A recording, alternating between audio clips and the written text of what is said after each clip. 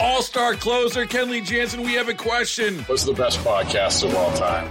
Baseball isn't boring, baby. I'm Rob Bradford, and every single day I'm sitting down with the biggest names to show you this great game is the greatest game. It's my podcast. It's my passion. It's a cause I started more than 2 years ago and is now the most prolific national daily baseball pod there is. Another fact. So jump aboard the BIB Express. Follow and listen to Baseball Isn't Boring, presented by Wasabi Hot Cloud Storage on the free Odyssey app or wherever you get your podcasts. Good evening, folks. It's time for your Thursday evening edition of It's News to Us, our daily podcast, taking a look at the day's top stories. And, you know, Jeff, we joked a little bit yesterday that we had so many lead stories that today was going to be hopefully not an incredibly slow one. And it wasn't, but it was definitely a slower day than yesterday. Right. It took a while for anything on my end to percolate, but yours at the General Assembly was a little more active than mine was at the beginning. Yeah, the General Assembly is like shooting fish in a barrel. You look deep enough, you'll find something. But really, most days you don't even have to look that deep. So, but your story actually was the one that really is the one that I want to talk about first. Right. And we covered it when it happened, and it was pretty prominent in part because of the location of where this happened.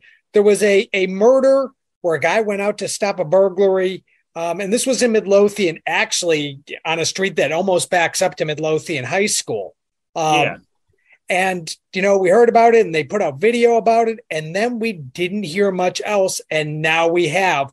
What has happened with the latest on this? Well, you're right. The guy was going to stop a burglary, although when he was coming out of his house, he didn't realize the burglary was taking place, because he was on his way to work. This happened 3:30 in the morning on October 31st. So he was on his way to work, noticed some guy rummaging through his girlfriend's car, got into a confrontation with him, and then he was shot and died. The guy who died identified as Robert Ashburn. So as you mentioned, all these months, we didn't know, if there was an arrest in this case.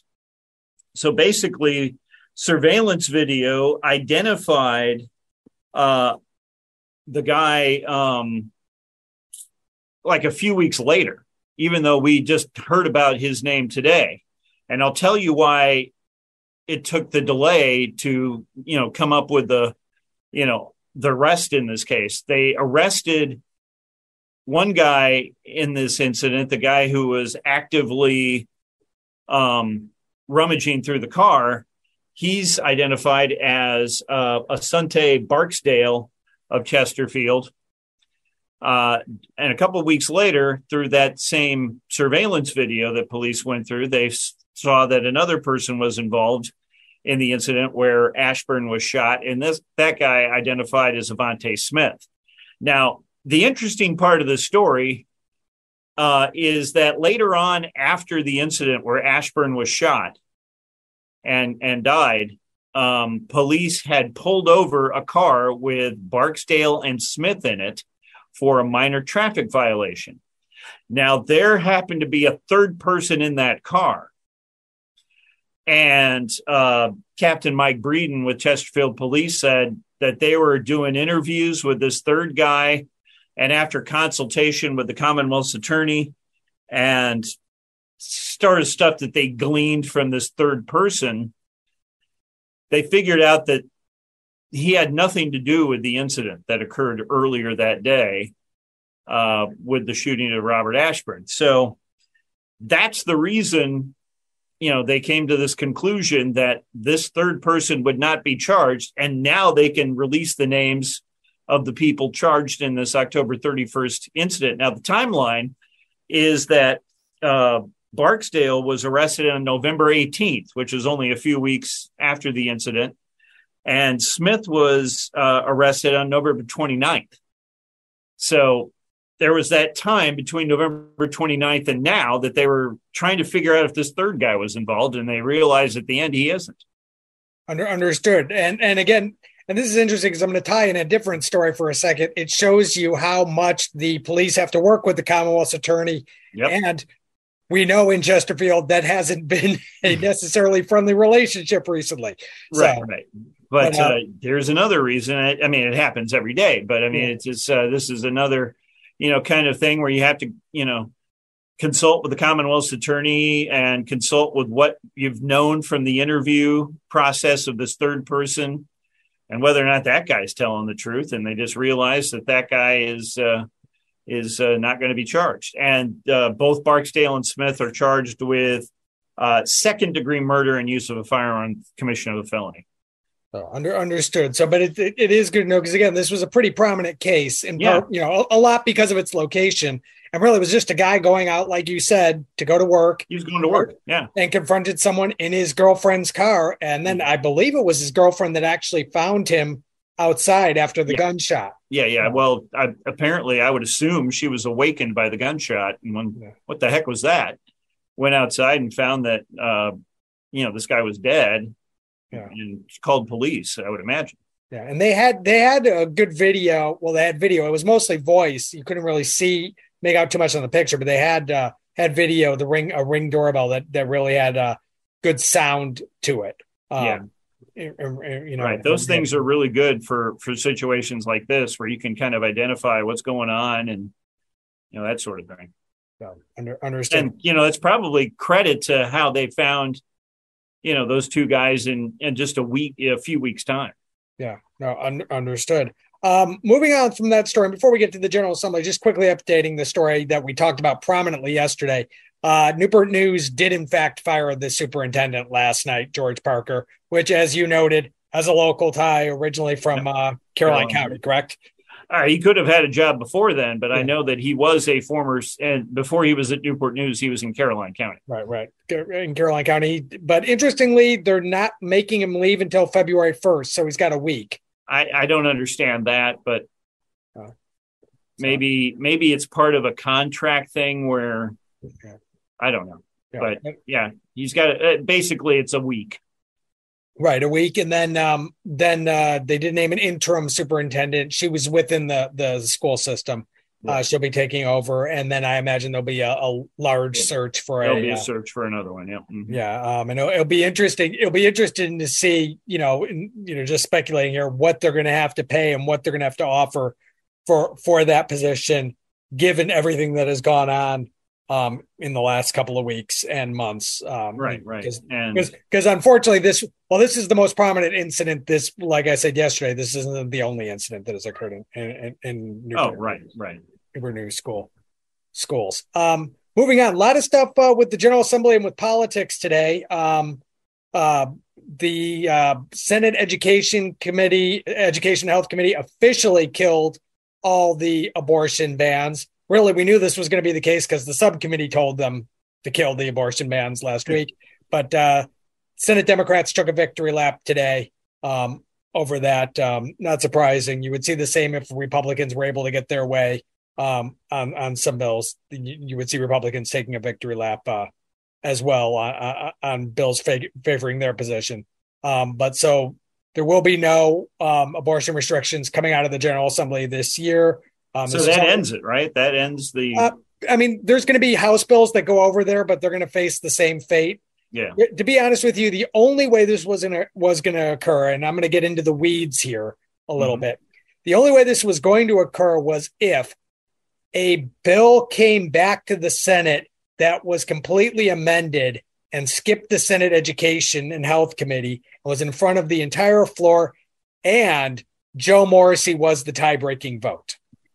And all that's not going to happen. All that's not going to happen because Senator Aaron Rouse won, and it's now a 22-18 majority as compared to a 21-19 majority. Right. That was the only way you were going to get an abortion ban through this year, and it was going to require multiple steps, possibly even the governor sending down a bill at a certain time. It was going to be a rare situation, but a possible situation, and that's now not going to happen with the Senate at 22-18 Democratic majority. So basically it's not going to happen. Another set of bills killed today.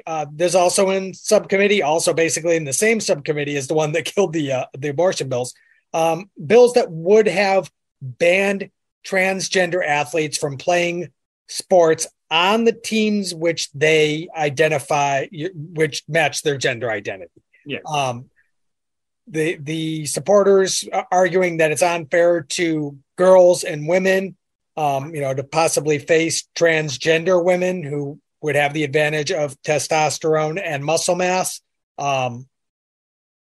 Multiple people said this really isn't an issue, that you only have 5 transgender athletes in all of Virginia. And I mean, we're talking every sport. There's only 5 or 6 transgender athletes. And over the last decade, only 25-ish.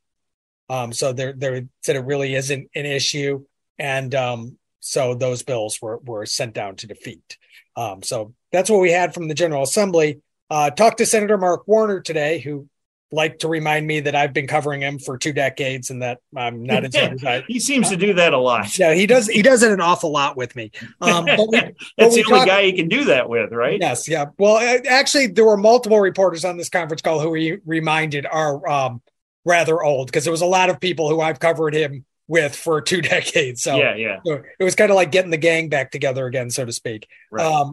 But we talked about classified documents and whether or not he actually believes, and I apologize, that was my cats knocking stuff off of the. I didn't hear anything. What happened there is, if you could hear it in the background, the cat's knocking CDs off of one of these shows. As cats are wont to do. Yes, exactly.